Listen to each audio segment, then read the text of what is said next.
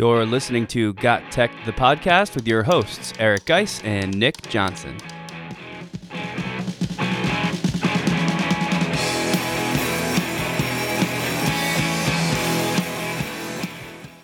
Welcome back to Got Tech, the podcast. This is episode 102 called 17 EdTech Tools for 2022. In this episode, Geis and I will discuss some of the EdTech resources that we think will be most valuable this coming year. We'll also share some of our own EdTech New Year's resolutions. This is another episode you don't want to miss. Check it out.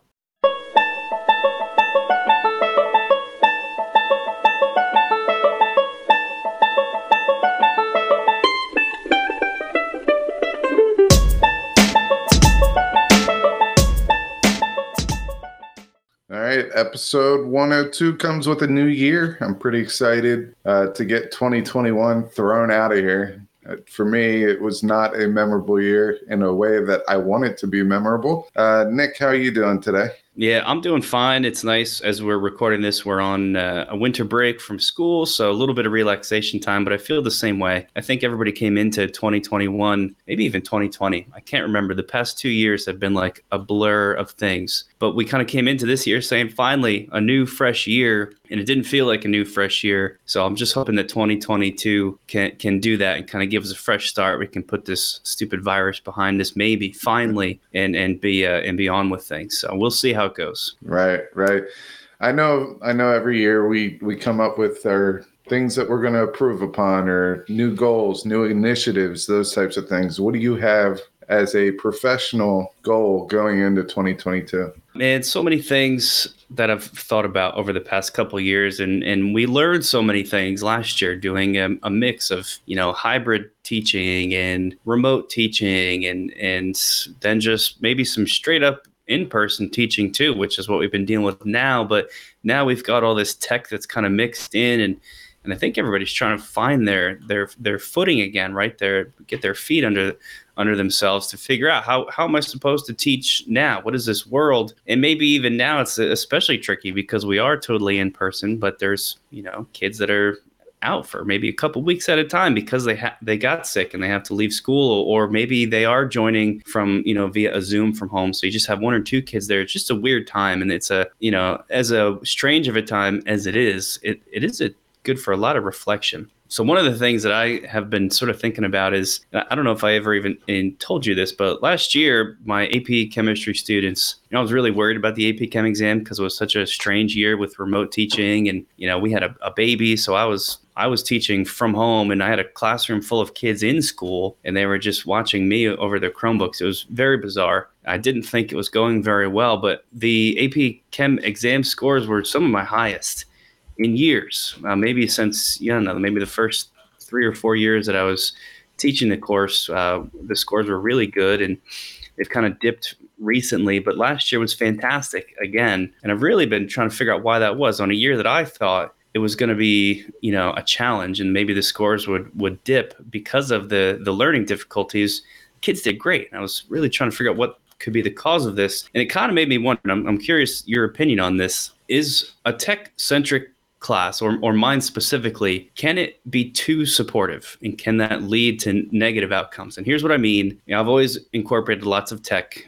One of the main ways I do it is if students are working on a digital worksheet, let's say, for pretty much any question on the worksheet, I have a little help link where if they get stuck, they can click the help link, and I don't give them the answer, but maybe it's a video of me showing them how to start, or an image of half of the problem worked out. And I thought this was great. Like, how awesome. Nobody will ever be confused again. But now I'm wondering if maybe that's, I don't want to say too nice, but too supportive, in that it also leads to the kids never really having to think about how to start a challenging question on their own. And last year during remote teaching, guess what they didn't have? They didn't have a lot of access to me. Like they would in a typical year, like they do this year. So I'm wondering if maybe I'm giving them too much, and if that's a common theme that other people have. So it's something that I'm sort of working with in my brain. Did that make sense to you, the way I just described that whole thing?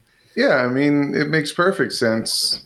I think we got to break this down. Like, the first thing that you said that I had a strong opinion to is your kid's doing wonderful last year. And I think that sometimes we forget that we're in a very privileged district, and they have resources that other schools don't have. And correct me if I'm wrong, but the AP scores are based on how others do, like how other students in other areas do. And I think that we would probably have an advantage there. So that could be one of the reasons behind that. But going back to your other question, is my tech-centric classroom too supportive? I totally get that. I mean, think about it. If you have everything that they need there, they don't have to do any type of research, or they don't even have to dig deeper. They could watch your little hint or go to a resource, which you pointed out, and everything's right there for them. But I don't necessarily think that's bad depending on the course. You have AP Chem, we're missing school left and right. Kids are missing school left and right because of the new norm of being sick and having to stay out. Even if they don't have COVID, they have to stay out if they're showing symptoms. I mean, I got 3 little ones all in pre-K or kindergarten, and it's like we have to keep them home every other day because they have the sniffles, and we're scared of the sniffles now. I mean, rightfully so. I get all that. I'm just saying, with this new obstacle that's presented to us, I feel like you need that extra support.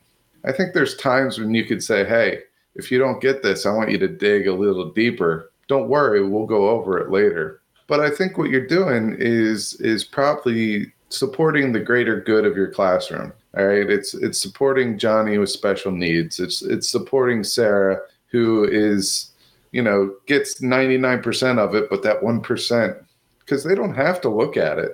They don't need to look at your hints. It's just there as a safety net, and I think that's awesome.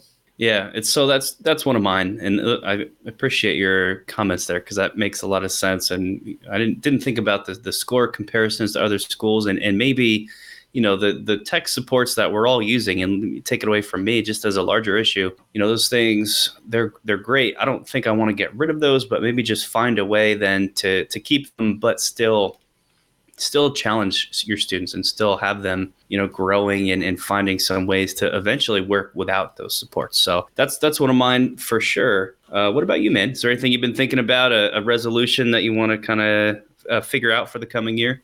So last year, I believe if we go back and listen to it, is I wanted to have our students become content creators. I want them to dive into that, get submerged in it, and work their way through it. And we've done that this year, but now I want to build upon that because I think their experiences have been great. We've been getting a lot of positive feedback about the podcasting and course that we created and all that. So what I'd like to do is take it a step further.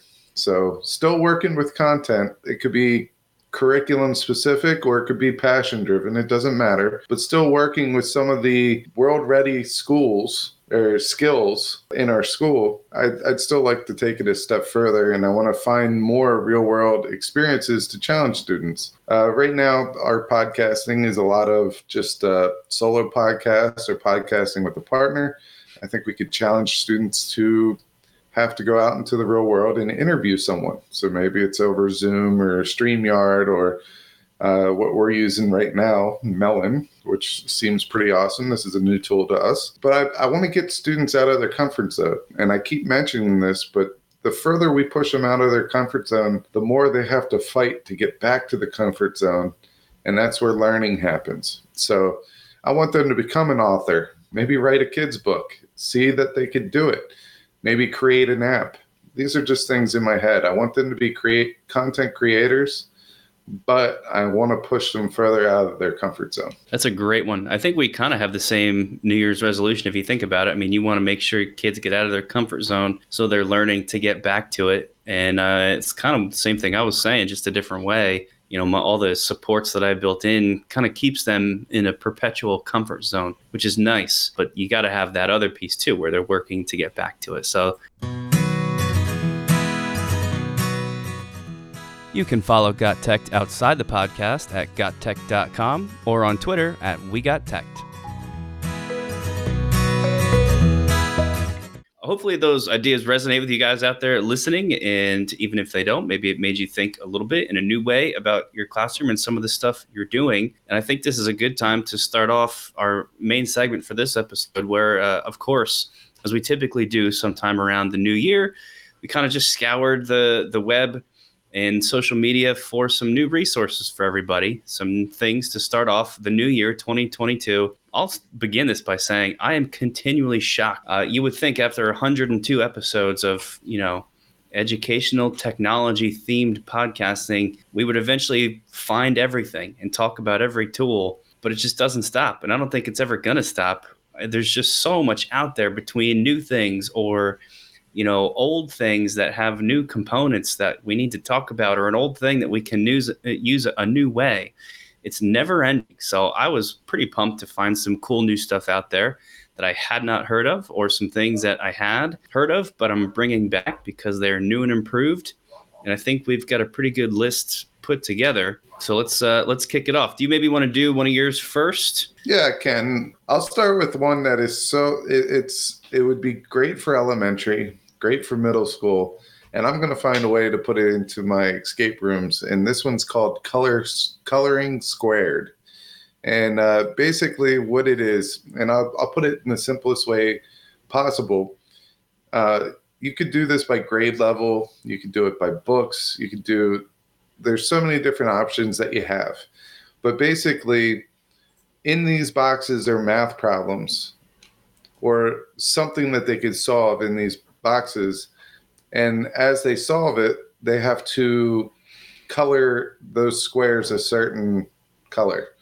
And as they color the different squares different colors, it turns into a picture. There's superheroes, Harry Potter themed ones, Star Wars, Disney characters, villains, princesses, cartoons, video games, Nintendo, Fortnite, Pokemon. I mean, it has it all on here. So having my son go through his math problems using these color squares, he's going to love it. I mean, he loves Pokemon right now. So he's starting to get into Super Nintendo a little bit with Legos. They have a new Lego thing out that's phenomenal. But to put these pictures as backdrops, he loves his math facts, but he also loves being creative and artistic.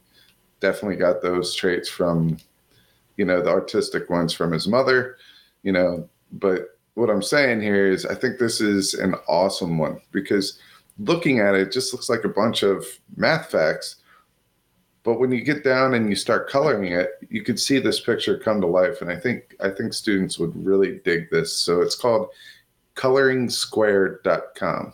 Yeah, that's really cool. That's exactly what I'm talking about. I've never heard of Coloring Squared, and I just checked it out as you were talking, and that is a great tool. I'm going to remember that one for sure. And I'll get into one of the ones that I've found. This is a website. We kind of group these loosely. So one of the websites that I pulled out was called Bulb Digital Portfolios. Something that I'm toying around with and have been for a long time is, alternative assessments. And of course, when you get into that land, portfolios always comes up, and kind of letting students show their work and their the things that they have produced to show their progress, which is of course a much more valuable thing to see than some, that summative assessment at the end of a unit.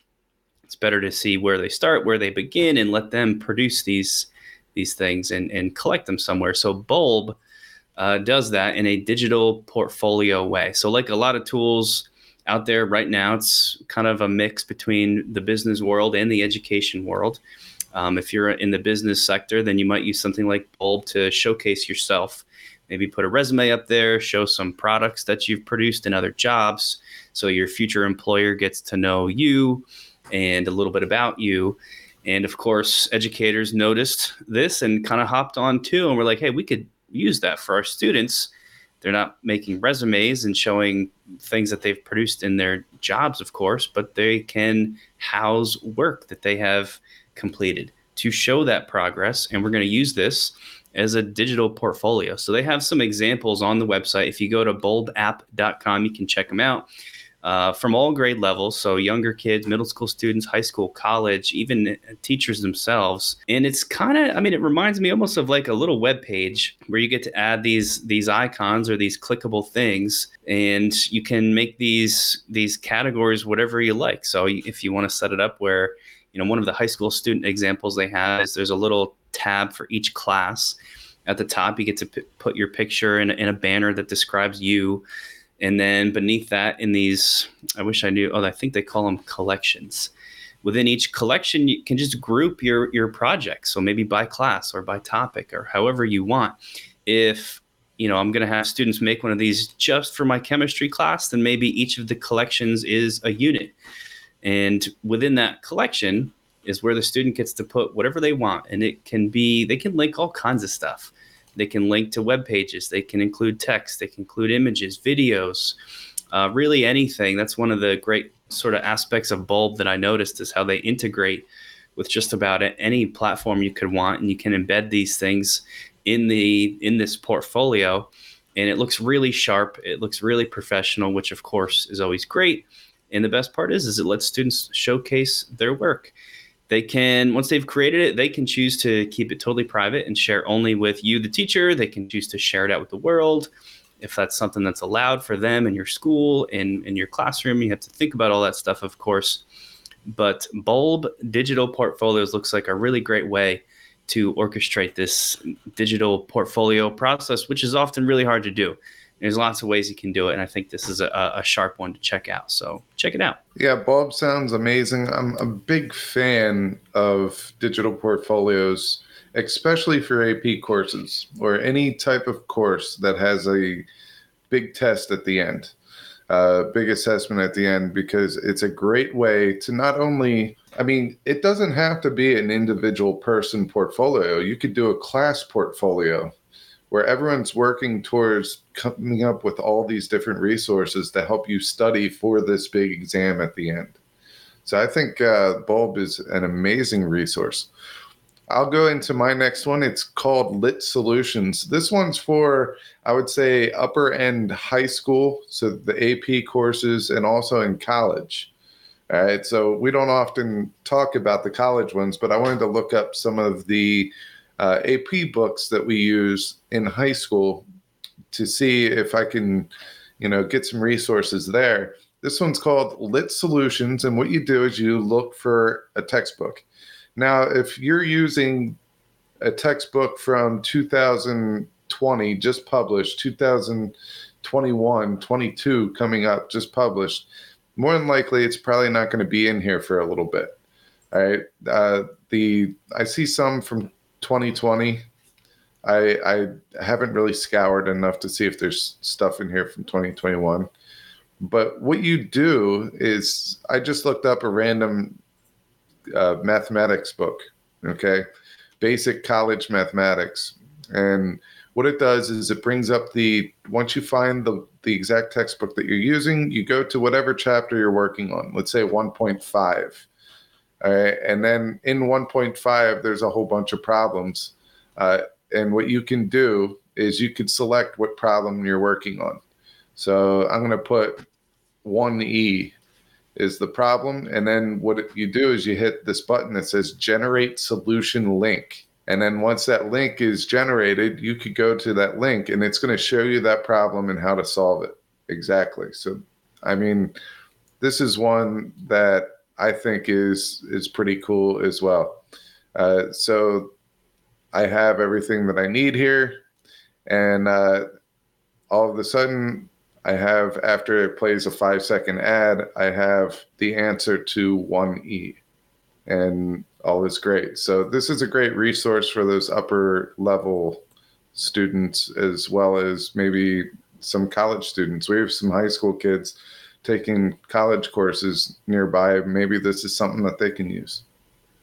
Man, that is that is shockingly cool. I didn't know that thing was out there, and what an amazing resource for students to have access to. I'm going to see if the textbooks that I'm using in my chemistry classes are featured. And then if they are, that's a no-brainer to share out with my students. to help them get some of that support I was just talking about. That's what a cool thing. Litsolutions.org. Love it. My second website is kind of a repeat. We mentioned this in a few episodes back, more than a few actually, but it's a little extension from it. I'm talking about Google Arts and Culture. If you don't know about it, that's worth checking out just by itself. But one thing that they've added, I think they might have actually combined two kind of Google tools together. Something called Google Expeditions is now a part of Google Arts and Culture, and they call it Arts and Culture Expeditions. And the idea of this, and the idea of Google Arts and Culture in general, but this one especially, is really just virtual field trips where you take the sort of the Google Maps, that Street View theme or that Street View idea where you can see an image of any address, any place on any road that's been mapped via Google Maps, and sort of click along to navigate down that street. This is great for travel and planning out where you're going to go and where to park and what you're going to see there and that kind of stuff. But it's also pretty cool because sometimes there's really neat stuff along these routes. And Google has not only mapped roads and highways that can be a little bit boring, but things like, I don't know, different trails and paths and coral reefs and the moon. And what a cool thing to show your students, right? To kind of bring in some exploration of worlds that would just not be possible otherwise. So if you go to the, it's called Google Arts and Culture Expeditions. You can just search for that. We also have a link to it in the show notes. They've got some categories there, so you can choose a subject area where you want to see what is available. So science and technology. You can also explore all of the tours. I'm just going to go to all the tours right now and list some of the neat things they've got. So Framingham Castle, Isaac Pearl and the invention of the blimp, the trip to the moon in 1966, California State Parks, welcome to South Africa. Let me just go to the South Africa one. And when you click on one of these tours, it takes you through a series. You're scrolling down, basically just a web page, but it's sort of within each pane of the site, within each section of the site is a little image and some text describing what you see there. And it's all, most of it at least, is embedded Google Maps. So you can click and kind of scan around. Like here I'm looking at like a watering hole with some rhinoceroses, but I'm not just looking at it. I can zoom in, I can pan left, I can pan right, I can move left, move right, move back, move forwards, get close to the animals. And then I scroll down and it gives me some information on the white rhinoceros. And further down, I can see a different section of that watering hole where it gives me more information on the, endangered aspect of the rhinoceros species. And it's sort of this really engaging learning experience that lets me look at a place that I would never be able to visit for this class. I'm learning about endangered species in South Africa and rhinos in the meantime. And it's just super cool. And they have tons of these things. I did one earlier prepping for this episode that was, the moon landing.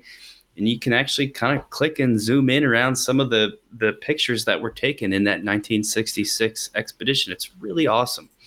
And I didn't even mean to, but I learned a ton about that expedition. And that's kind of what you want for your students too.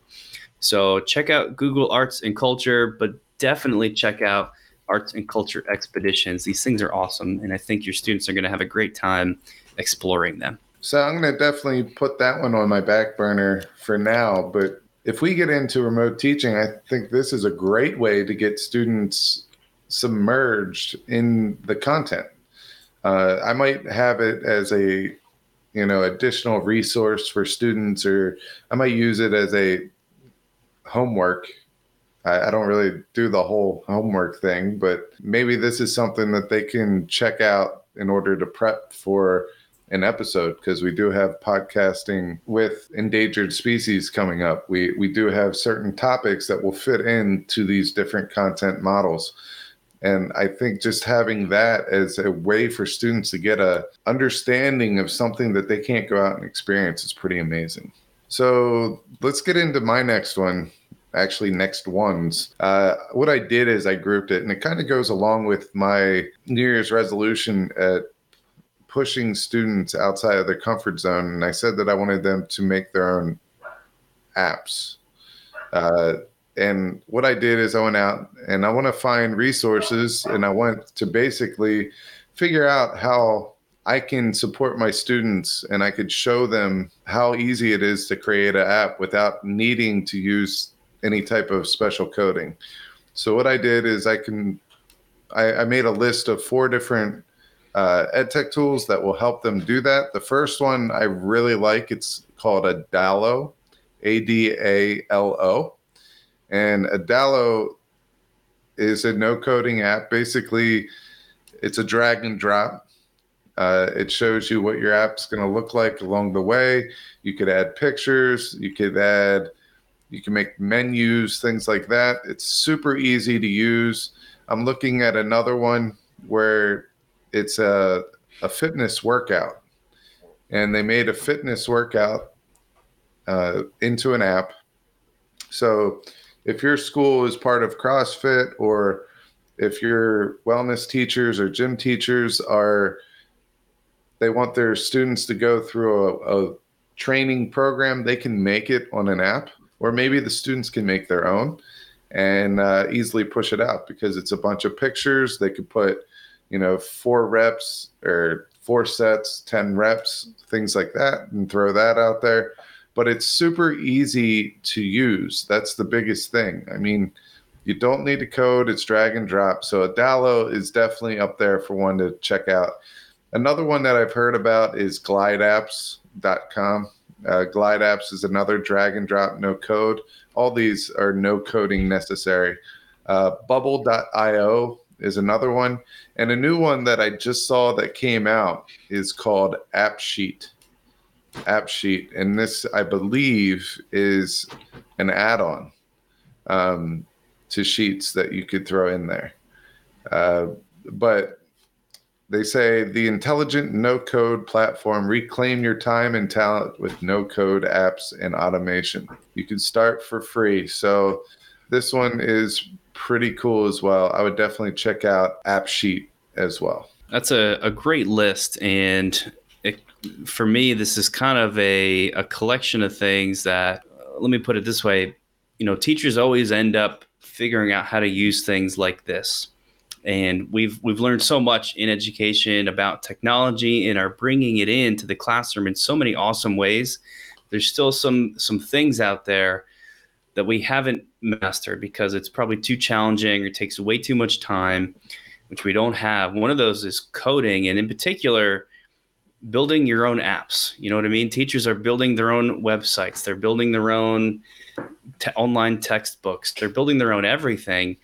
Not a whole lot of teachers building their own apps. And I think that's because of time and need, really. Why would I need to do that? What is that investment worth? But maybe with tools like this, where there's sort of that shortcut workaround, like, Google Sites makes building a website really easy. You don't have to learn HTML to do that. Maybe this is a thing that's going to sort of change education in a way, is building your own app. And if nothing else, what a really cool experience, like you said, for your students to get involved in, and you don't have to know how to code to do it. So this is really great. So something that I just thought of on the fly is we love doing these scavenger hunts, right? And there are tools out there that make doing scavenger hunts easy, but most of them come with a price tag. I'm pretty sure we could probably turn in one of these scavenger hunts into an app and just push it out that way. I mean, you don't need to launch it on Apple or the Android store, even though you can with most of these programs that I mentioned before. You could just make this app. It doesn't need to be published anywhere fancy, and you can go out and push this out to your students and let them have a good time. And it's there for you to use year after year. Yeah. Well, as I was explaining, teachers using apps, I was trying to think in my head, what could I possibly use that for? That's an amazing idea. Build your app for your scavenger hunt or for some game that you play, that you always kind of have to run in class or maybe over a Google site. What an awesome idea. So this is a huge world, maybe an untapped world, maybe, silly, maybe not. I don't know. We'll have to see, but I'm super excited about it. And I'm glad that there's things like this out there for us to use. So what an awesome list. I'm going to check some of those out for sure. The next one I'm jumping into a different category now. So I found a couple websites. I just talked about those. I found a couple tools, which is a general term, really apps, extensions, whatever you want. I believe both of these are apps largely. So the first one is one of my favorites, and I have brought it up in a recent episode. It's called Explain Everything Interactive Whiteboard. I'm bringing it up a lot because I love it that much, and I think there's just so much to learn about it. And there's something new that I just learned about interactive whiteboard. Explain everything. So let me first start with what it is if it's new to you guys. If you can imagine a whiteboard that's on your phone or your Chromebook, anything with a touch screen, and you can write on it with your a stylus or your finger, and then it records that while you narrate over top. That's the gist of it. And that's how it started years ago, but it's grown so much in that it's not just a whiteboard anymore, because in that whiteboard space, and they call it an infinite whiteboard space, mind you. So if you fill up your phone's screen with writing and you're like, well, what do I do now? It's all filled with writing. You just zoom out, and then there's a whole bunch of new whiteboard space. And you can, if you don't want to zoom, you can move to the left, move to the right. And it's literally a never ending whiteboard space for all of these things you want to write down. So that's part of it. You can embed videos on the whiteboard space, pictures, GIFs, text. Really, I mean, sky's the limit now with these really interactive whiteboards that are becoming, basically a screencast recorded video, super engaging. And really easy, because what are we doing? A lot of the classical teacher is up there talking and writing on a whiteboard or a chalkboard while your students are watching. We can just do that now in this very engaging kind of style. And the new thing that I just noticed about it, which caused me to add it to today's episode, is collaborative whiteboard spaces. I think similar to some of the other ones that we've featured on past episodes, where you can send students there with a code. They enter that code, and it's right on their main page, super obvious, easy to find. And that joins them to a whiteboard space with all these available features. But now it's collaborative, to be written upon by you and another student who you're working with remotely, or you and a class of students who you're working with remotely, or you and a class of students who are all together in the same room. And I just think that that's really, really awesome. I'm not saying it's a new aspect to Explain Everything, but it's new to me, and it got me really excited. So I wanted to make sure to share that today and add it to the sort of never-ending list of things that I think make this tool fantastic. So go check it out if you have not done so already. Yeah, Explain Everything is pretty amazing. It is one of the tools that we have on My EdTech Bundle that you can get an extended trial for. So you definitely want to check that out. If you're watching us live right now, I will throw the little banner on the bottom where it will tell you how to get that tool. We'll go into my next one. This is also in the tools, apps, extensions, etc. category. And you can find this one at tools.techjunkie.com. And tools.techjunkie.com is going to take you and transfer you to a site called TinyWow. And basically, this site has a lot of different tools that you can use. Just the other day, a teacher came up and asked me, if I don't have Acrobat, Adobe Acrobat, tell me how to split a PDF. Well, guess what? TinyWow does that. How do you merge a PDF? TinyWow does that as well. Can we compress or protect a PDF? Yes, we can. So it's pretty cool. A lot of times when I scan in documents into our copier and I turn it into a PDF, I have them turned the wrong way. Well, TinyWow allows you to rotate the PDF. We can go from Word to a PDF. We can e-sign a PDF. I know, Nick, you e-sign a lot of things, a lot of PDFs using something else, but it's here. If you want to go from PDF to a picture, such as a JPEG, you can do that. You can extract images within a PDF. There are so many different things. We can make our PowerPoint a PDF. It gets into videos where we can trim videos. So you have this extra long video, or maybe you just want a tiny 1 minute clip of a video. You could do that in here. Sometimes when I'm shooting video and I want to bring it in and share it with people, my kids are yelling stuff in the background. Well, if I don't need the audio of that, you could easily mute the video within that video, and then after you're done muting it, you can download it with that muted space there. You can turn a video into a GIF. I mean, there's just so many things here.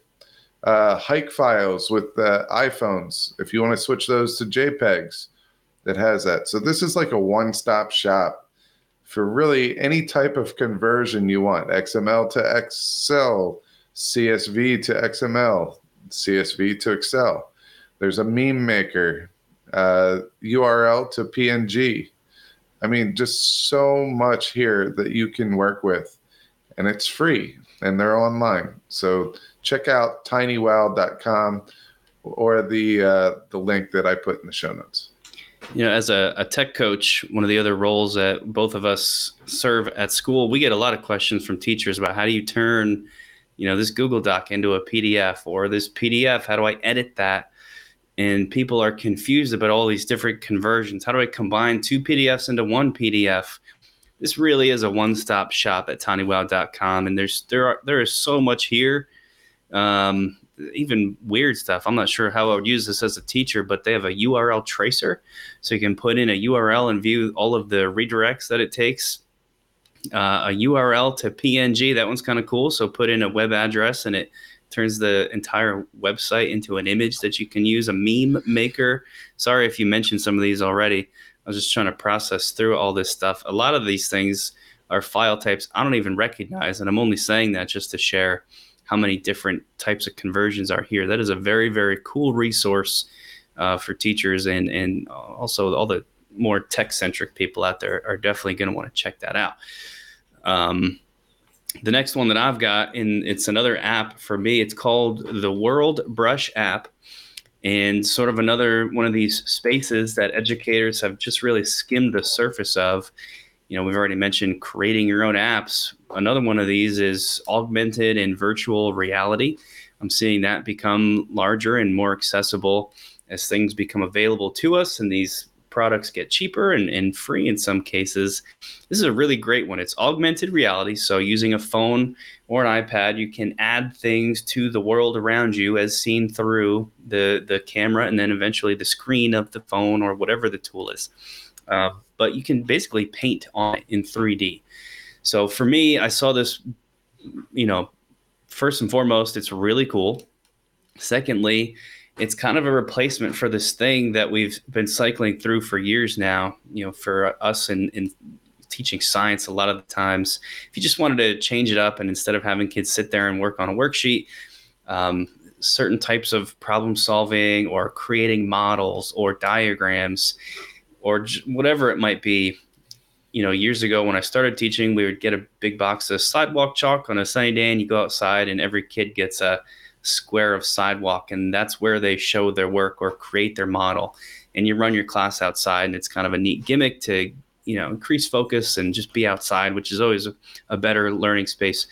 And then for a while we changed that over, and instead they were writing on their desks with these like chalk markers, and that was cool because we're writing on the desks, and that's a different twist on it. And it's a collaborative space, really, because you're writing, it's big and colorful, and it's different and fun. A different way now to expand on it even further is augmented reality. Instead of writing with something physical, you are writing in this augmented reality app.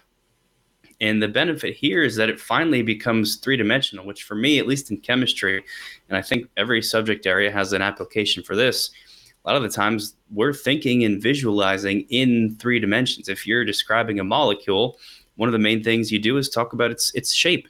And a lot of those shapes are things like tetrahedrons, which is like a little camera tripod shape. That's 3-dimensional, and it's hard to visualize that for some students, and especially drawing it on a flat piece of paper. But now we're not bound by that flat piece of paper. So today we're going to show our molecule shapes using WorldBrush app, I need everybody to download it, or you do that the night before, however you want to set it up. And then they come in ready to go.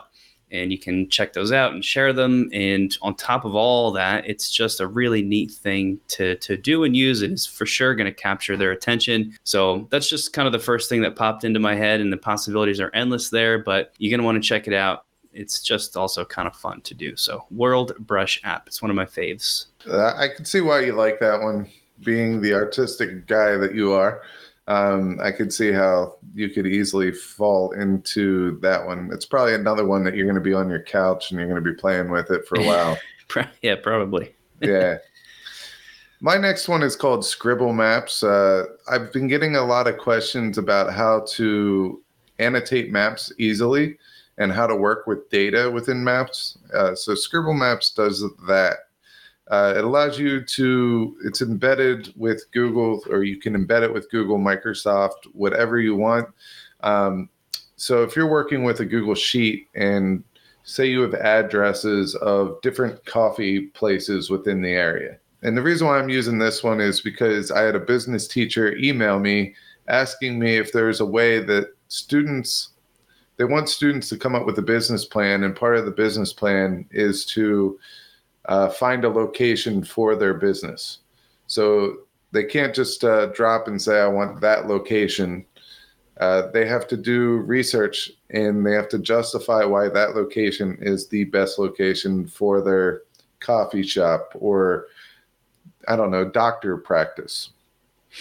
So what they would do is they would implement all the different addresses of the coffee shops nearby.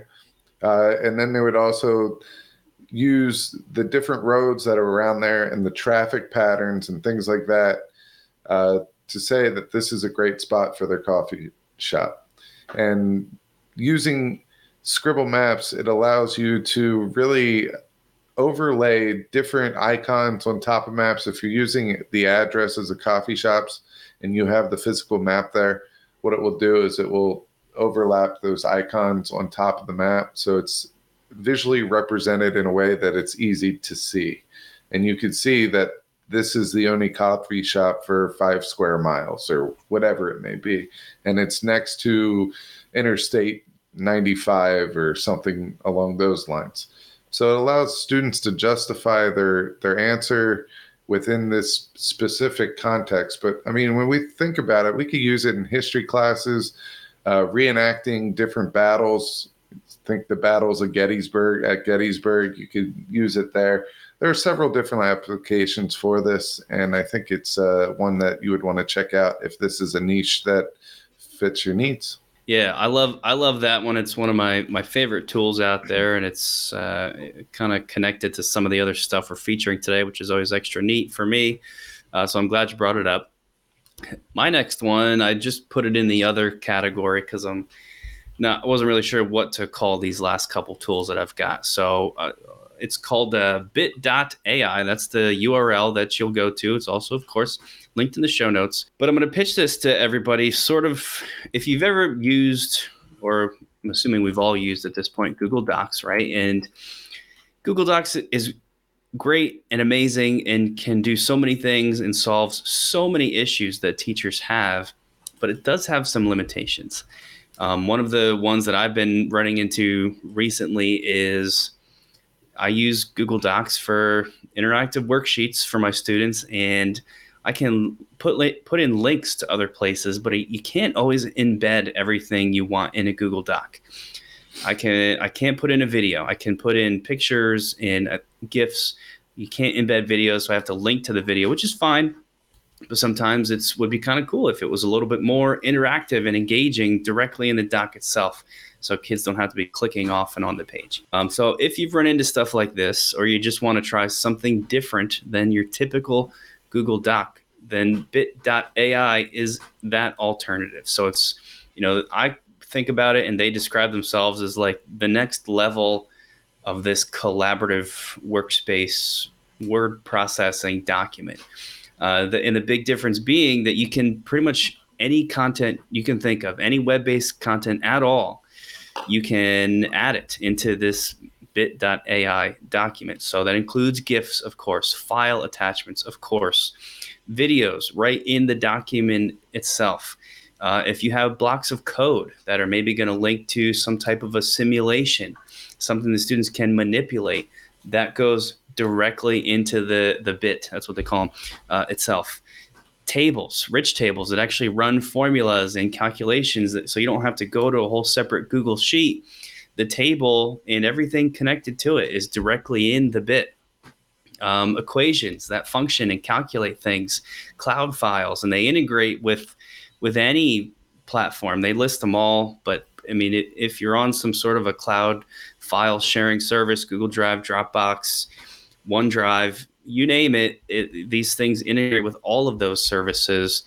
They even say, and I don't know how this works, so don't ask me, but it sounds cool. They even integrate with social media, Instagram, Twitter. I don't know what that means, but there's probably some cool application for it. It really is this. It's a next level document sharing platform, and I have not used it yet because there's just so much to explore. But I think I'm finally ready to kind of dip my toe in the water with one of these.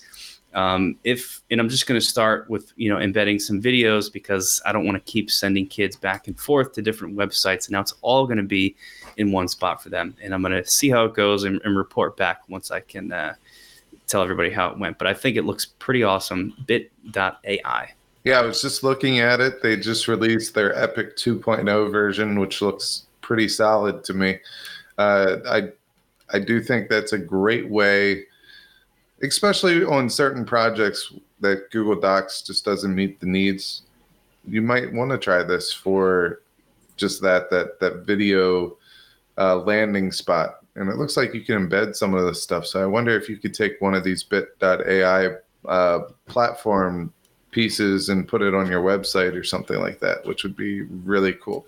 Yeah. All right, let's get into my next one. And this is my first one in the other category. And this is kind of more of the lighthearted self. And that's not really lighthearted. It's kind of the opposite of that, because it's the EdTech Graveyard site. So basically, I'll have the link in the show notes, which is bit.ly/edtech-RIP. And when you go here, it says Nick's Picks for Educational Technology.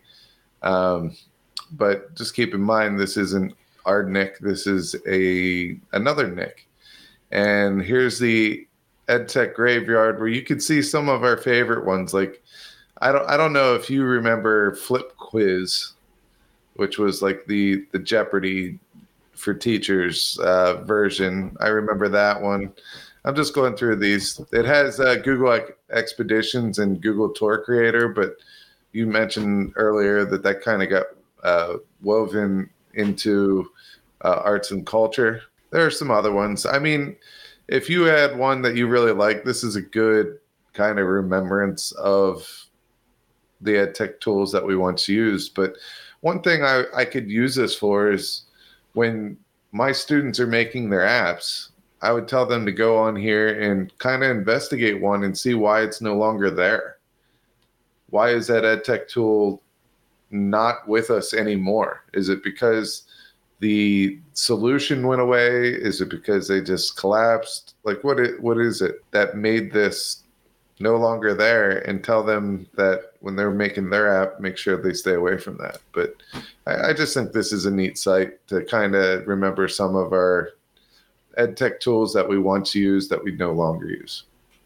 Yeah, it's funny too. It's sort of a clever take on EdTech, is to look back at all the ones that aren't here anymore, but could be a great learning experience too. I like that angle on it. It's definitely worth a scroll through to check out. And that leads me to my final selection of the episode. It's called equitymaps.com. Equity Maps, if you don't know, is a way to, and let's stay away from the website, just an equity map in general, or a discussion map. There's a ton of names for them if you know of something different. Years ago, we did one of these on paper where you kind of have all the students sit in a circle, like at a Harkness table or something, and you mark out where everybody is. And as a student speaks and they, prompt a response from another student, you draw a line to connect those two students. And by the time you're done, it's this map of lines, and it kind of shows you who's talking the most, right? It's a map of who's running the discussion, who's contributing the most, who's not contributing. And it's a really valuable tool as a teacher to sort of see this and to help your students be better at this process of discussing. And, discussing in order to learn things is even harder. But equitymaps.com, and they have a brand new app, an iPad app, which I think has been really great for a lot of teachers. It does that for you. It makes it really easy, and then builds in with that data that it collects, like tons of other analysis tools to help you understand that discussion and get feedback to your students about ways that they can improve. So it's going to create that same map for you, but it's going to do it digitally, automatically, and way faster, so you can see exactly who's speaking. You don't need a subscription for this. It can do up to 40 participants at a time, which is, beyond bigger than any class that I can think of. Once you're done, some of the data that you'll get are the time spoken by each student, both quantity of time and number of times, which is pretty cool. You can listen back to the entire discussion, so it records it. You can also listen by student. So it's going to collect all the voice elements per student, so you can just play those back, which I think is really cool and unique. And what a great, just that itself, to bring a student up and do a little conference and play back the things that they said and just have them listen to it and say, what do you think about that? What does this tell you did well? What does this tell you you could improve upon for next time? What a great thing. Even more complex stuff, like tracking the types of contributions that groups made, or groups of students made, or individuals made. It's just really, really invaluable stuff. And they've got all of this data can be presented in all sorts of fancy pie charts. And you can see that just by going to equitymaps.com and checking it out. The students can choose little, personalized identity markers to represent themselves however they want on this map. So, if you're doing Socratic seminars or spider web discussions, they call them, lit circles, Harkness discussions I mentioned already, PLCs, maybe just your teacher, you're teaching PLC. This could be a really cool thing. Planning sessions, all kinds of stuff. They even say for coaches, you can do this for that coaches meeting where you're kind of sitting with the team and reviewing footage. It's just a super engaging way to run a discussion and get a snapshot of what that discussion was like. So I think this is huge. I don't do a lot of discussions because of what I teach, but I need to do more. And I think this is a great way to help people like me get into it and make it super valuable. So check out equitymaps.com, everybody. It's a great one. Yeah, I've seen teachers use paper plates, round paper plates, the ones that have like the little indents the whole way around. And every indent, they would put a different student in there, and it would make a web, because every time someone talked, they would connect it. I think this takes it to the next level because it allows you to revisit what the students say. And this would have been perfect for my bioethics class when we did all our debating. Or if you run a debate team out there, this would be great, especially when you're practicing before going out to a competition. This will allow students to all do their debates at the same time, but then you could go pick those debates apart and be like, hey, this would have scored this way, this would have scored that way. So, not just in the class, but some of our after school activities as well could be used with Equity Maps. So I have two more.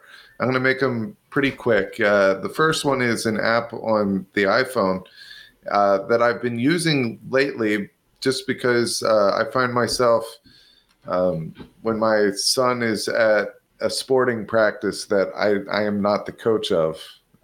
Sometimes I'm just there and they don't allow us to go in to practice areas, especially if they're indoors because of the COVID situation. I could do some stuff on my phone. And one of the things that I like to do is I like to remove backgrounds. That way I could use pictures that I've taken without the backgrounds of objects there for later use. And pixelcut.app, you can go check it out. It's available for both Google or the Android store and Apple store. But you could go there, download it, and you can take a picture of anything and remove the background right there. And then you can use that photo later on. So it's a super easy tool to use in that case. And that's really the only thing I use it for. Other applications of this is if you have some type of an online store, you can make ads for your business, and you can also make product photos pretty easily. And you can edit multiple photos at the same time. So if you took a picture of something and you want to give it 4 different background colors, you can easily do that. So that is pixelcut.app. And then finally, my last one is I'm not going to be able to say this, but Graspable Math. Graspable Math. And the link will be in the show notes. But this is all about algebra. So if you teach algebra, this is one for you. And I'm telling you, I love this. All right, so let's take the math problem, 2x plus 1 equals 4. What this tool allows you to do is, you take a portion of that equation and you could drag it to the other side of the equal sign. So 2x plus 1 equals 4. You can click on the plus 1 and move it to the other side of the equal sign, and it shows you what happens. It shows you that 1 becomes negative. So it becomes 2x equals 4 minus 1. Well, then you could drag that 1 over top of the 4 and realize that 4 minus 1 equals 3. So it's going to be 2x equals 3. And then you will take the 2 and you will drag it to the other side. So it's 2x over 2 equals 3 over 2. So when you do that, the denominator goes away. So it's x equals 3 over 2. You can simplify that to x equals 1.5. And all this is by just students clicking numbers, dragging them to the opposite side and seeing what happens. And now that impacts that equation until you get the answer. So it's super cool. This is something for those students that need the visualization of the problem. And this is going to do that very, very easily. This is graspableMath.com. Yeah, this is great, man. This was missing for me in my math classes because I was like okay at math, but it was always my weakest thing. And the ability to see it, we're basically talking. It's like math simulations. Like if writing down the numbers doesn't make sense to you, how about if you can turn them into something tangible and kind of just play around with it? This is a really fantastic tool, and I agree with you. I love it. And I also love this episode because we featured some really amazing things here, some different things, some new things, some old things with new things that are a part of them. And I think that kind of wraps it up. So I hope everybody enjoyed this one.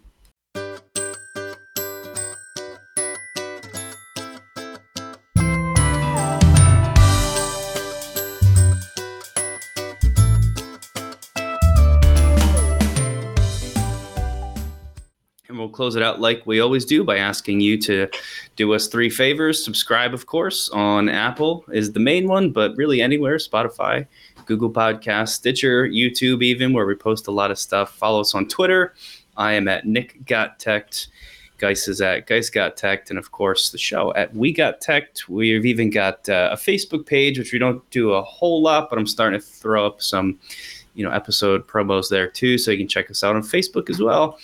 Reviewing is even better. We're starting to get a couple more reviews. So thank you to those of you out there taking a few minutes out of your day to do that. And most importantly, do not forget to tell your friends and let teachers know that there are teacher-based podcasts and you can learn a lot. So thanks for listening.